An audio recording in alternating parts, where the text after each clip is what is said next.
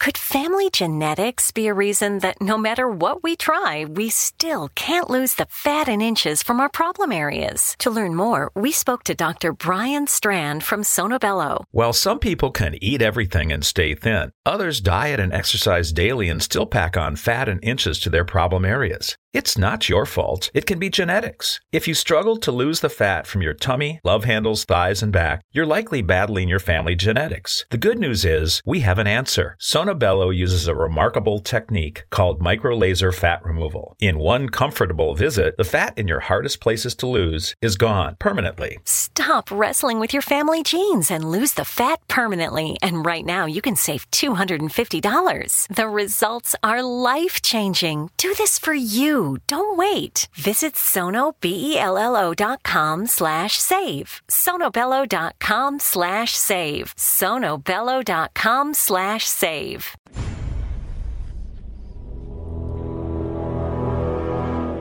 The X-Zone radio and TV show is largely an opinion talk show. All opinions, comments, or statements of fact expressed by Rob McConnell's guests are strictly their own and are not to be construed as those of the X-Zone radio and TV show or in any manner endorsed by Rob McConnell, Relmar McConnell Media Company, Talkstar Radio Network, its affiliated stations, or employees.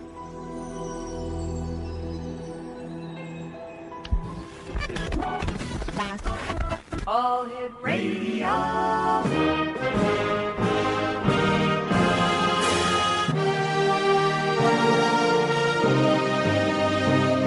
Welcome to the X-Zone, a place where fact is fiction and fiction is reality. Now, here's your host, Rob McConnell.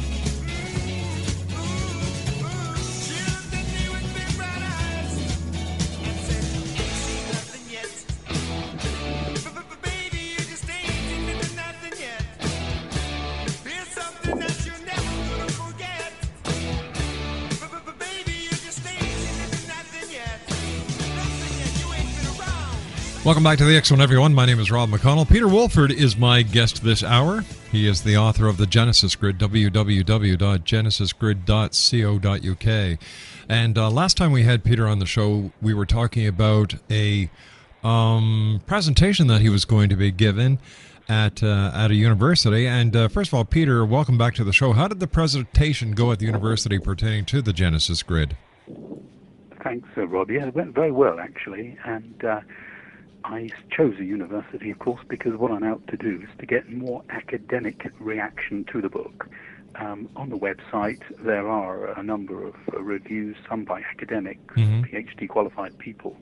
But I wanted to produce more of those. I wanted to get more reaction, and that's why I chose university. What was the reaction, Peter, from the people who attended, and what were some of the questions that you were asked?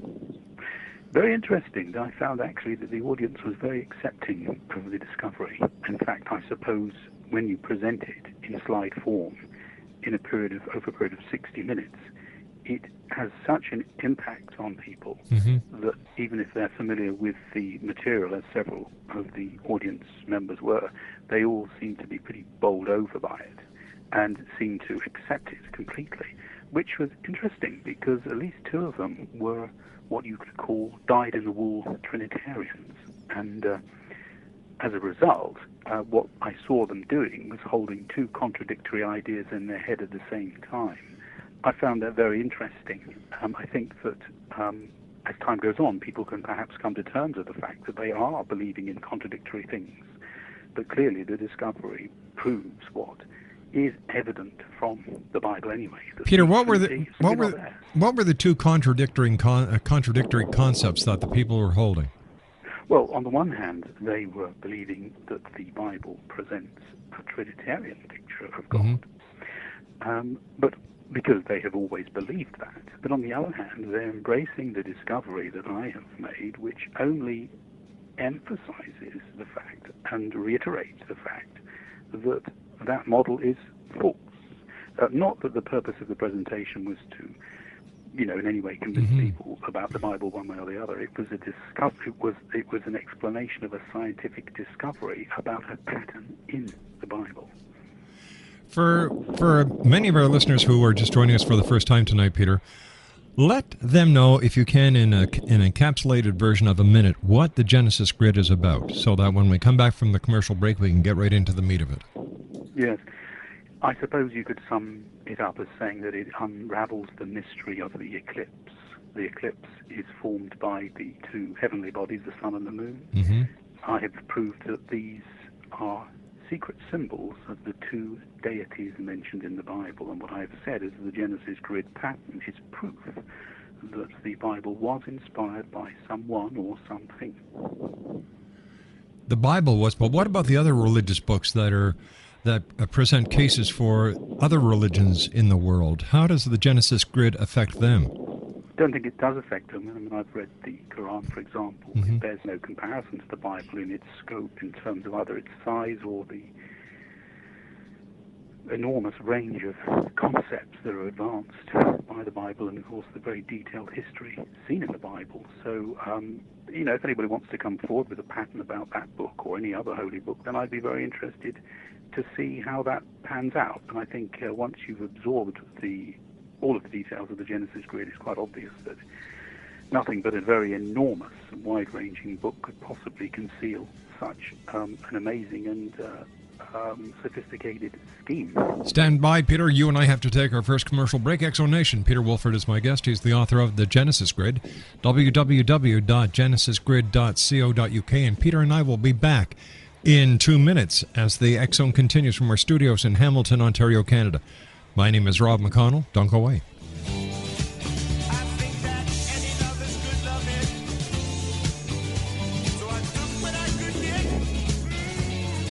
We all have that friend who wakes up early to go get everyone McDonald's breakfast, while the rest of us sleep in. This is your sign to thank them. And if you're that friend, this is us saying thank you. Now get a sausage McMuffin, sausage biscuit, sausage burrito, or hash browns. Choose 2 for $2.50. Enjoy a large iced coffee for just $2. Price and participation may vary. Cannot be combined with any other offer or combo meal. Single item at regular price. Ba-da-ba-ba-ba. At Kroger, we believe it takes the right team to bring you the freshest produce. That's why we partner with farmers who grow only the best. And that level of teamwork means better, fresher options time and time again. Working with farmers is what it takes to be fresh for everyone. Kroger, fresh for everyone. It's the big $10 sale, so mix and match and get 2, 3, 4, 5, or even 10 for $10 with your card. So many great deals. Kroger, fresh for everyone.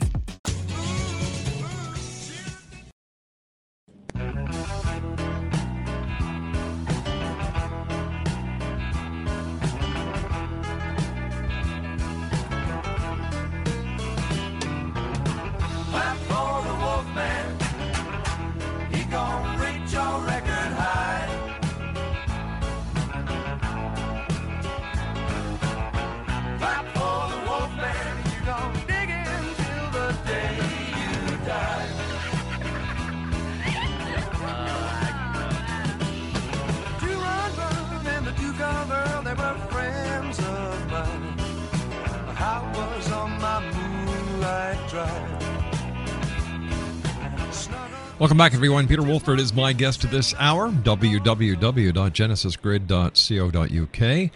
And before we get back to Peter, I'd just like to say hello to all the people that I had the pleasure of meeting with and working with this past weekend at the Body, Soul, Spirit Expo that was held at the International Centre, 6900 Airport Road in Toronto. Special hello to Chandler and Brad, the organizers, and it was great working with you guys. I look forward to working with you in Calgary, in Edmonton, and in Vancouver. And to all the participants and the visitors, it was great meeting so many of you that, It's because of you we do this show each and every night, so thank you very much for all your kind words. Peter Woolford is my guest, as I said, www.genesisgrid.co.uk. And Peter, I see from some of your new marketing material that you've changed your concept of marketing, and now that you're advertising the moon, basically. Well, I've switched away from the German theme after 3 months in the Nexus magazine. I felt that fresh ad would be a good idea. I think that no advertiser should begin to sound like a scratched record, you know. But Germany is as topical a subject as it ever was. The moon I've chosen because, as mentioned previously, the eclipse is really at the center of what I have discovered. And when you look at the moon, you see evidence that it could in fact be an artificial satellite. It appears to be empty. It appears to have a hollow center because NASA found that when objects fell back on the moon, that it actually rang like a bell for over 3 hours. So you're saying that the moon isn't really what we think it is, that it's actually an artificial satellite? And if it is, Peter, what's it an artificial satellite for, and what kind of evidence do you have to collaborate with your statement and your theory? Well, there are a number of books that have been written on this. I mean, there's one recent book by a couple of scientists called Who Made the Moon. Yeah, but they've never been to the moon, so how can they make these statements? Well, we have, and we've found. We have, yes, we have. NASA has been, but how do you take the word of somebody who's just written a book that has never actually been part of the space program, actually seen or talked to the astronauts, and come up with a theory that the moon is an artificial satellite?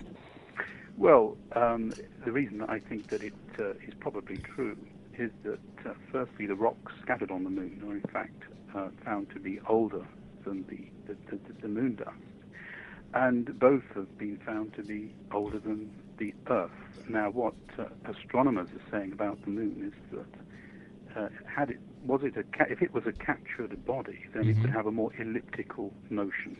So astronomers have been unable to explain the presence of the moon. All right, just because they can't explain the presence, Peter, doesn't mean that the moon is an artificial satellite. It just means they don't know how it happened. Yes, but I mean, I could also quote you Carl Sagan, who's dead now. But once again, he was never to the moon.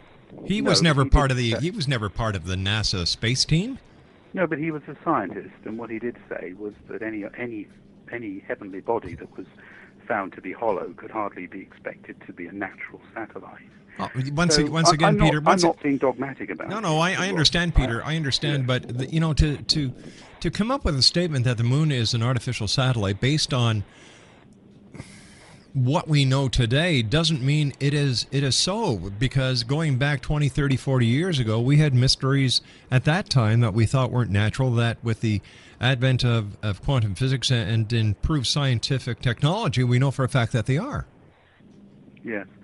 The point is about the moon that it does raise a number of questions for which science have no answers, and the fact that it appears to be either hollow or to have cavities within it is something that nobody has been able to come up with an explanation for. But once again, Peter, nobody has been able to prove that it is hollow and that it has caverns. Yes, but its mass is lower than you would expect for a body of its size, and the evidence is that it is not consistently solid all the way through.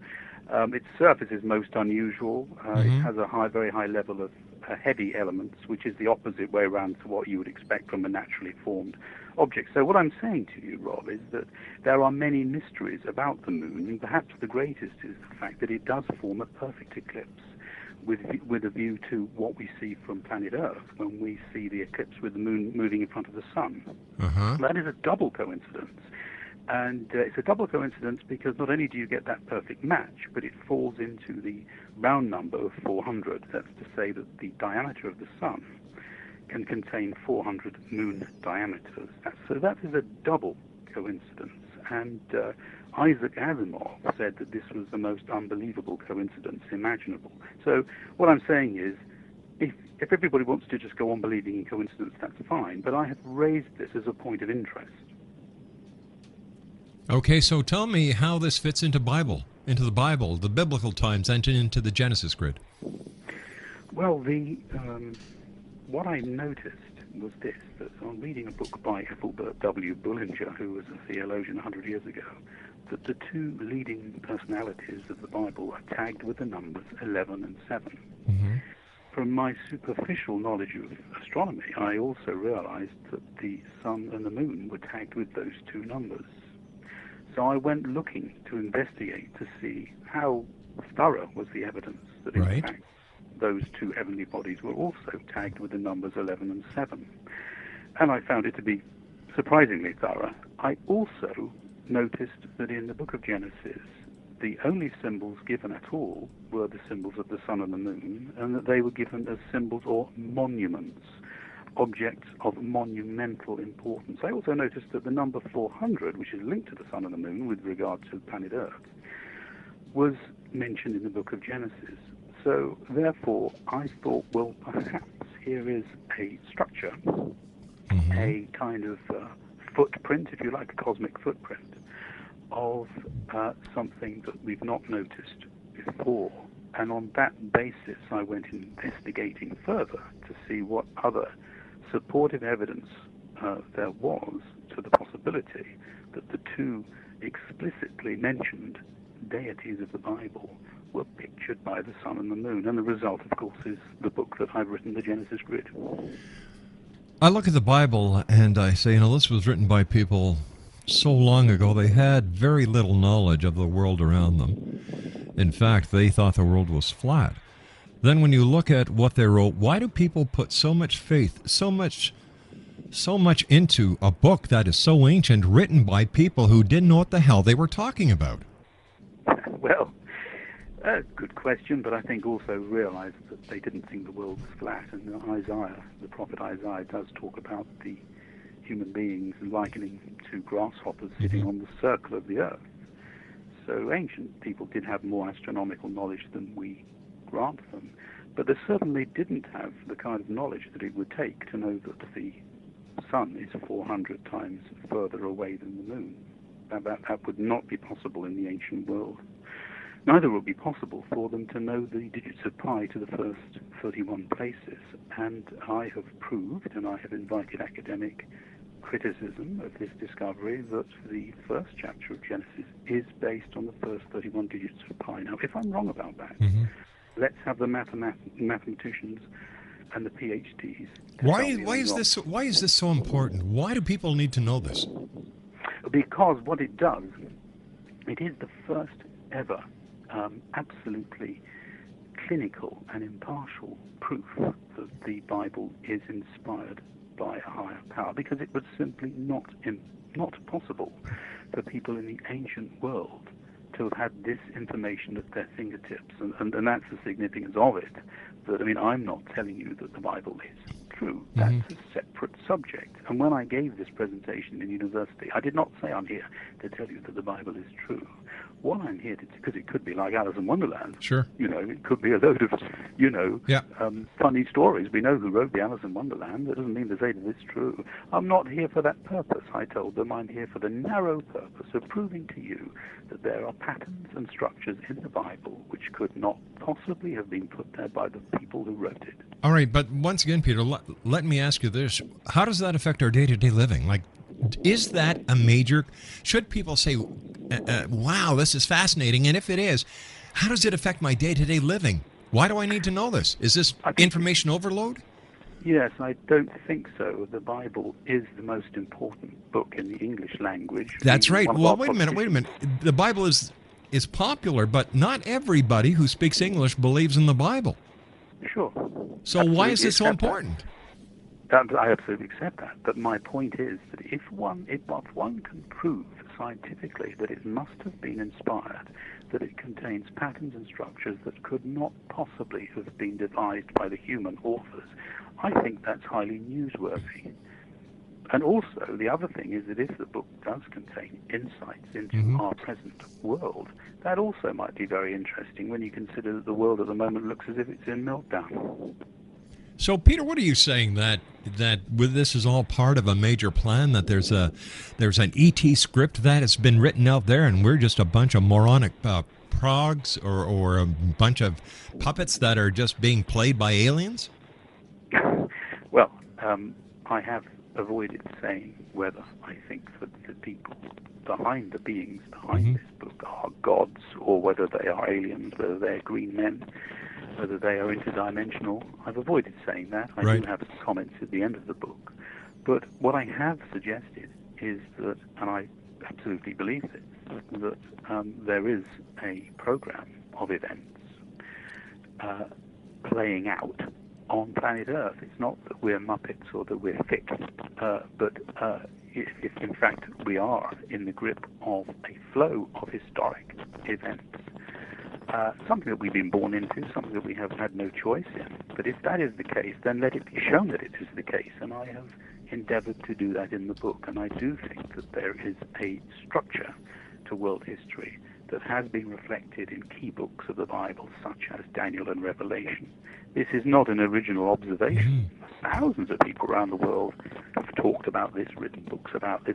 It's not an original observation, but I do think that I've found some very original evidence that it might actually be true. All right, Peter, stand by. We've got to take our news break at the bottom of the hour. Exonation Peter WOOLFORD is our special guest.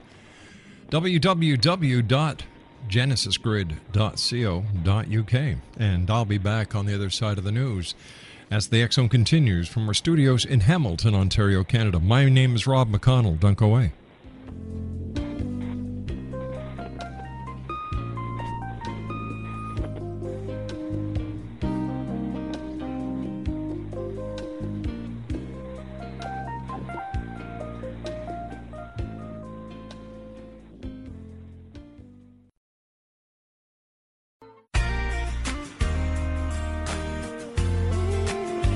You're listening to the X Zone Radio Show, live and around the world on the Talkstar Radio Network, X Zone Broadcast Network, UK High Definition Radio, Euro High Definition Radio, and Star Cable. Our toll-free telephone number worldwide is 1-800-610-7035. Our email address, xzone@xzoneradiotv.com. On MSN Messenger, xzoneradiotv@hotmail.com, and our website, www.xzoneradiotv.com.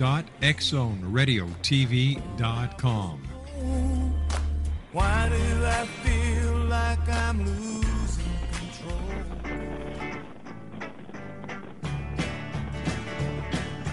I see the bad moon rising. I see trouble on the way. I see earthquakes and lightning. I see bad times today. Don't go around tonight, or it's bound to take your life. There's a bad moon on the right. I hear hurricanes are blowing. I know the end is coming soon. I feel rivers overflowing. I hear the voice of rage and ruin.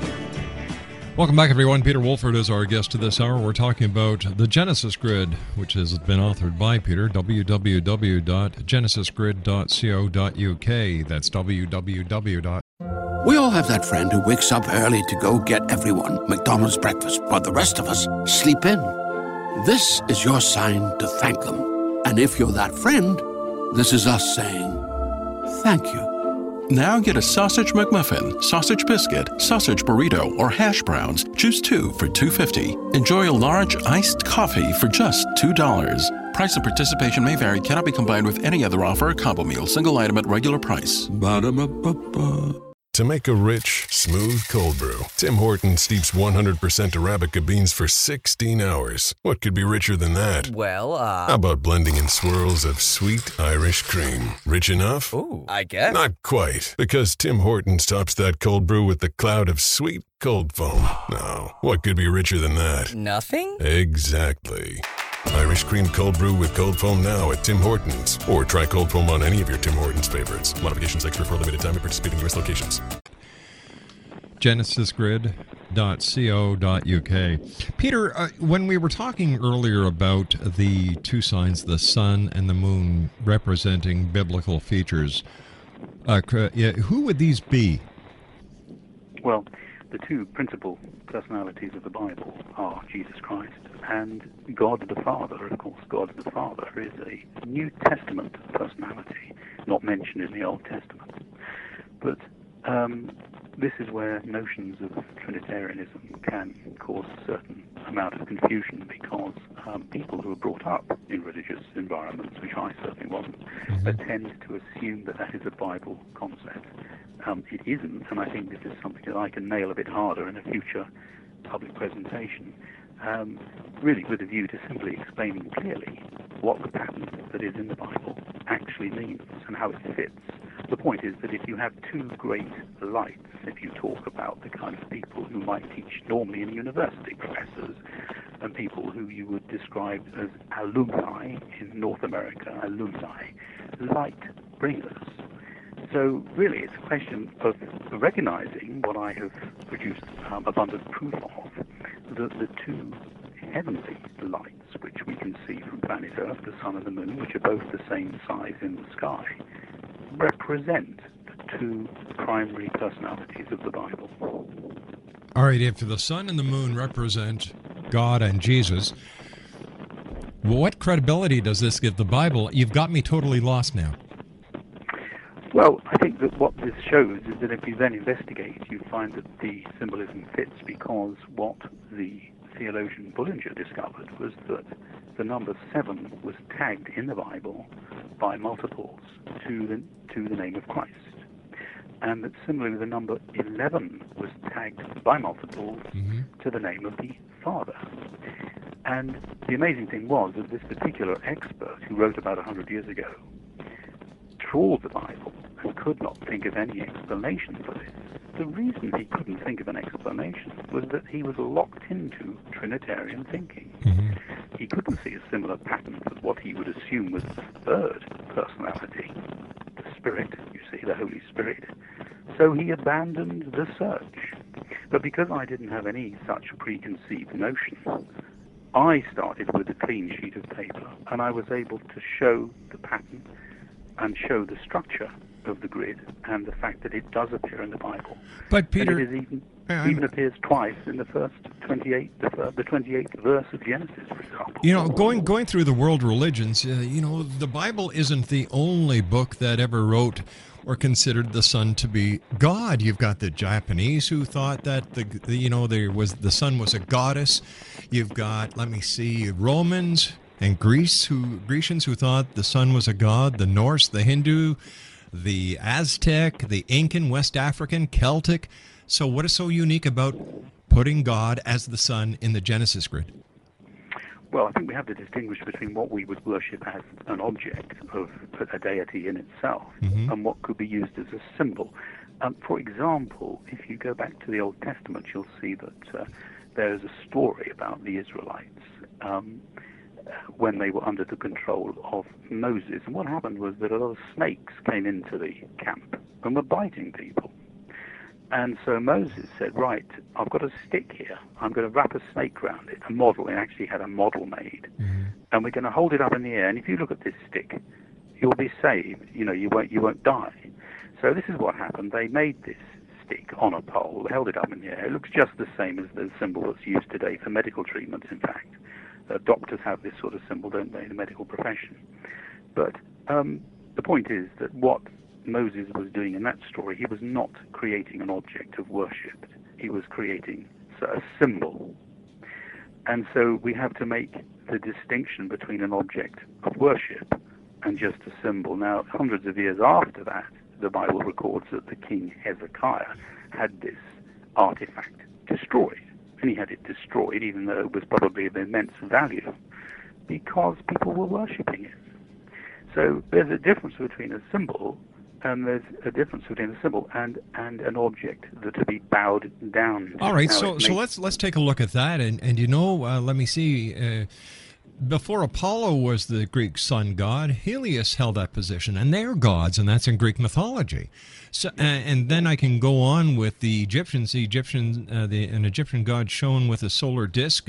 You had Ra, the sun god, and he was worshipped. The Norse had the same. The Romans had the same. The Hindus had the same. Aztec, Mesopotamia. So I am really at a loss to understand the significance of the God being the Son in Christianity, and how this proves beyond a shadow of a doubt that there is an outside force that has influenced the creation of the Bible. Well, it would prove nothing on its own, of course. The proof comes when you look at all of the supportive evidence. But so far as the Son is concerned, it was hardly surprising that people would adopt it as an object of worship. Sure. I mean, it's so prominent, it's hardly surprising. My point is that it is mentioned within the first few verses of the Bible as a monument, and the moon similarly. They're both mentioned in exactly the same vein. So when they're monuments, and when they are, according to astronomical knowledge and scientific information, they are tagged with the numbers 7 and 11 in respect of the sunspot cycle, or the 7 phases of the moon, and the fact that it has an albedo, a light-reflecting ability of 7, according to NASA.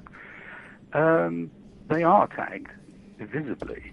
Now, who with tagged the number them? 7 and 11. Who tagged them with these numbers? Well, I'm saying that science has shown that they are tagged with these numbers, and that corresponds with the tagging in the Bible of the two leading personalities. But these are no more than clues on which one then follows up and a greater picture emerges, and that is what I set out to explain in the book and in my presentation. So, once again, Peter, the number 7 attached and the number 11 attached, where did these numbers get attached, and who did it, and when did they do it? Well, that's the whole point of the book. All I'm pointing out is that it would appear that we have astronomical signs in the skies that are beyond coincidence.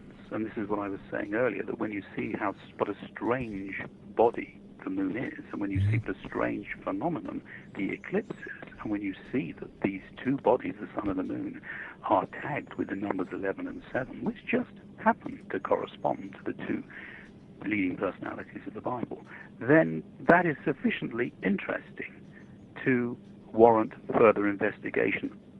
In and of itself, it proves nothing, but it does warrant further investigation. What are you hoping to prove, Peter, by bringing this information forward, by having scholars challenge it, and what will this mean to John Q. Public? Well, all I'm actually doing is making available an important discovery. The fact that I've made this discovery, as far as I'm concerned, is purely random, but it is too important to leave it unpublished. It is too important to leave it unpresented. And I thought that after 2 years of putting this information in the public domain and collecting a few reviews from academics and others, business people, that it was time to have another little push and see what further reaction I could get. Because at the end of the day, Bob, I say to you what I say to any scientist: you show me where this pattern is wrong. You show me where the logical step is missing, where the false premise or the false assumption is made, and I will give you a cash prize of £1,000. I have been in the homes of PhD qualified mathematicians, 2 at a time, and slapped down bundles of £20 notes on the windowsill and said to them, right, let's start. And we've gone through my slides. And with the mounting frustration as the evening went on, they found they were not able to gainsay anything in my discovery. It all stacks up. All right, it all stacks up to what avail, though? Well, in a way, am I really responsible to have to explain that? Do I have to tell you why the Bible exists? But you're the one. You're the one who's. See, what you've done is you've brought out this, saying this is an important discovery. So tell me why it's important.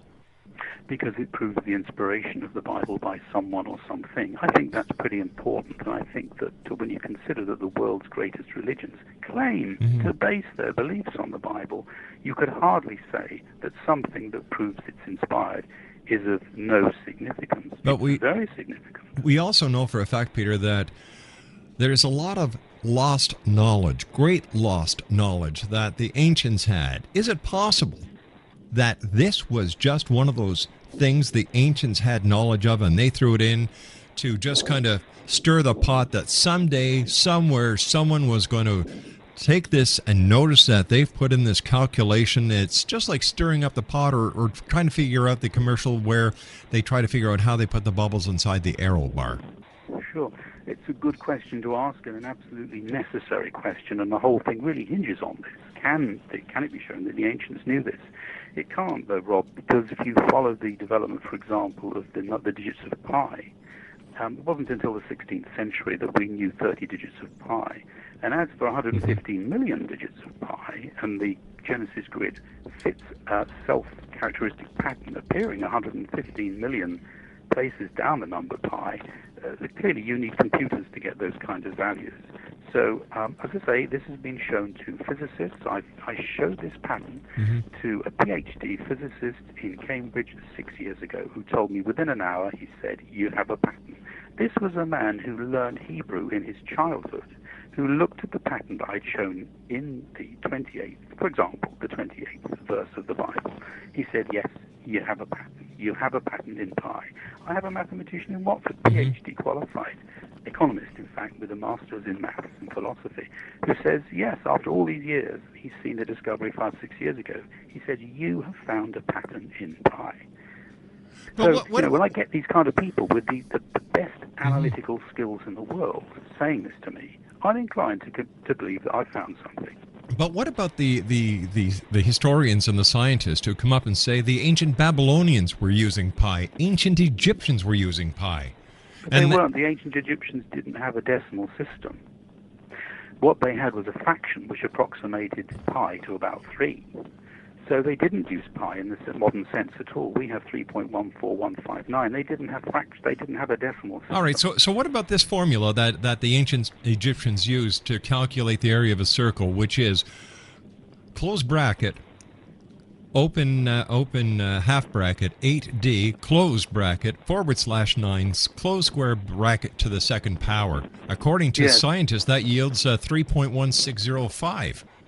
Yeah. Well, I quote that in the book. The whole point is I give the entire history of the development of pi there to show how difficult it would be for Moses to know the first 31 digits of okay, pi. but Moses came after the ancient Egyptians, or at the same time, Moses came after the ancient Babylonians who used pi, except their pi came to 3.125. Yeah, well, as I say, they didn't have a decimal system, so it was not possible to know the first 31 digits of pi. Okay, so what I'm trying to say, Peter, is that pi has been around for a long, long, long time, may not with the same figure configuration, but the pi is not that new. Well, I think it is in terms of the Bible, and certainly the first 31 digits. But remember, not only was pi a problem for Moses, but to know that the relative distance of the sun and the moon were 400 would have not been possible either. The fact is that when you look at the other aspects of my discovery, the fact, for example, that the number 44 is encoded not only in the Bible repeatedly as a number of reproduction, but is also encoded in the human body. They couldn't possibly have known this. What a coincidence. I'm listening and I'm saying, okay, so maybe this is just coincidence. Yeah, I think you have to ask those questions. The world is full of coincidence. And I think at the end of the line, I think we really see one man's proof is just another man's clues. I think it's the case that it's almost, well, it is impossible really to prove anything to anybody, isn't it? And we've all got different ways of proving things, and we can all have a different level of tolerance when it comes to believing in coincidence. Sure. You know what I'm saying, Peter, is I thoroughly enjoy your book. But at the end of the day, how does it affect my life? I don't put credence in the Bible. I think it was a book that was written so that people of an older time could explain the existence around them.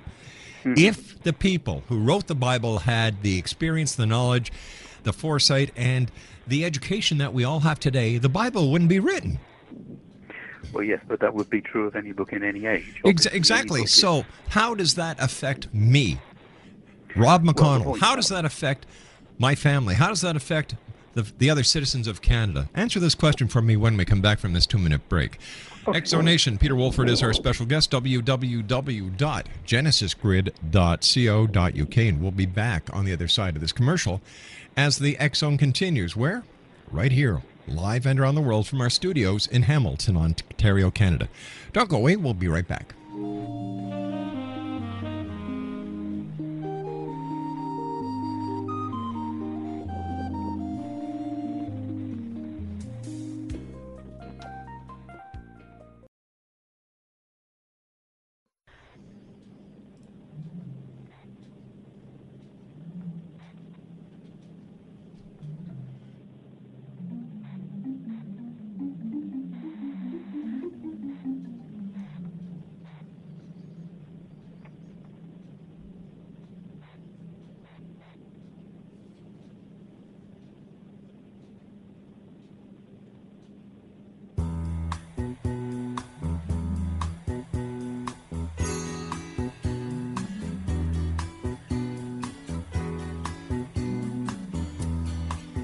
Peter Woolford is my guest. www.genesisgrid.co.uk. That's www.genesisgrid.co.uk. Peter is the author of a great book. I really enjoy reading the Genesis Grid. It has a lot of valuable information in it that begs you to ask many more questions. But Peter, as I said before we went to the commercial break, how does the Genesis Grid affect my daily life? I think in this way that everybody is very concerned, and I'm sure this is true of people in Canada, about what is happening in Europe. In fact, what's happening in Europe is so serious that it's blown the Middle East completely off the scales of interest. I mean, we hardly ever hear anything about the Middle East now, because Europe is so preoccupying everybody's minds and worrying everybody. What's going to happen next? Every day brings another horror of, imminent bank collapse. Well, I must be honest with you. In today's news, Europe wasn't spoken about once. It was Syria was our major story here, and rightfully so. But as far as what's going on in Europe and the the economy, nothing, absolutely nothing. But the whole world economic system is threatened by it, in fact. And the point about Europe is this: that, as I've said in the book, I have shown, and it's not an original observation, that the major empires of the world have been catalogued by a kind of skeletal structure of world events mapped out in the Bible a long time ago in the book of Daniel and Revelation. And it can be clearly shown by counting that the fifth in a series of 7 resurrections of the Holy Roman Empire in Europe was Napoleon. That was the fifth. The sixth was the Hitler-Mussolini Pact. And the 7th is what you see forming today. So this certainly will affect everybody in the world, including those in Canada. Well, I certainly think that the major story in Europe is the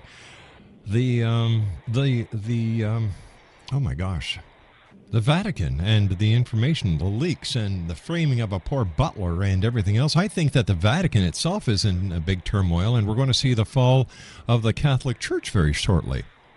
Well, I think the Catholic Church is the oldest institution in the world, appears to be. I don't think it's going to fall anytime soon. It's very, very powerful, but that is very much part of the narrative in my book, as you know, because what I'm suggesting is that this final and 7th resurrection of the so-called Holy Roman Empire will involve not just politicians, but it will involve religious leaders as well. And the Bible makes it quite clear that there will be 2 leading personalities who burst onto the world stage. It's in the book of Revelation. One will be called the beast, and the other will be called the false prophet. You will have a politician, probably a German politician, but we don't know that for sure. And we will have a religious leader, probably a pope, but we don't know that for sure. But these 2 will burst forth on the world scene. Do you want to hear my solution for... We all have that friend who wakes up early to go get everyone McDonald's breakfast, while the rest of us sleep in. This is your sign to thank them. And if you're that friend, this is us saying thank you. Now get a sausage McMuffin, sausage biscuit, sausage burrito, or hash browns. Choose 2 for $2.50. Enjoy a large iced coffee for just $2. Price and participation may vary. Cannot be combined with any other offer or combo meal. Single item at regular price. Ba-da-ba-ba-ba. Great news. For a limited time, you can get 1 month free of Spectrum Mobile service. That's right, 1 month free with any new line. This exclusive offer is only available at select Spectrum stores, so stop by today. Our team of mobile experts are ready to help you switch and save hundreds on your mobile bill. Don't miss out on this incredible offer. Come see us at Market at Hilliard, Taylor Square, and Waterloo Crossing. Spectrum Internet and autopay required. Restrictions apply. Visit store for details. World peace? Yeah. Get rid of every religion. Well, I couldn't agree with you more. It's that simple. Nothing has caused more trouble than religion. Hey, Peter, we have to say so long for today. I always look forward to talking to you, my friend. We'll speak to you in a couple of weeks. Until then, take care of yourself, and thanks very much for joining us, Peter. Bye-bye now. Thank you. Bye-bye. Peter Woolford has been my guest this hour. www.genesisgrid.co.uk. That's www.genesisgrid.co.uk. And we apologize for the quality of that call. There was a problem with the transatlantic lines. We'll get Peter back on again to get some more answers about the Genesis Grid. X-Zone Nation, I hate to say it. Actually, no, I don't hate to say it. But in my opinion, you want world peace? get rid of religion. We've outgrown it. We don't need it. This is where the problem is. People think religion outweighs everything else, which it really doesn't. I'll be back on the other side of this news break. Don't go away. We all have that friend who wakes up early to go get everyone McDonald's breakfast, while the rest of us sleep in. This is your sign to thank them. And if you're that friend, this is us saying thank you. Now get a sausage McMuffin, sausage biscuit, sausage burrito, or hash browns. Choose 2 for $2.50. Enjoy a large iced coffee for just $2. Price and participation may vary. Cannot be combined with any other offer or combo meal. Single item at regular price. Ba-da-ba-ba-ba.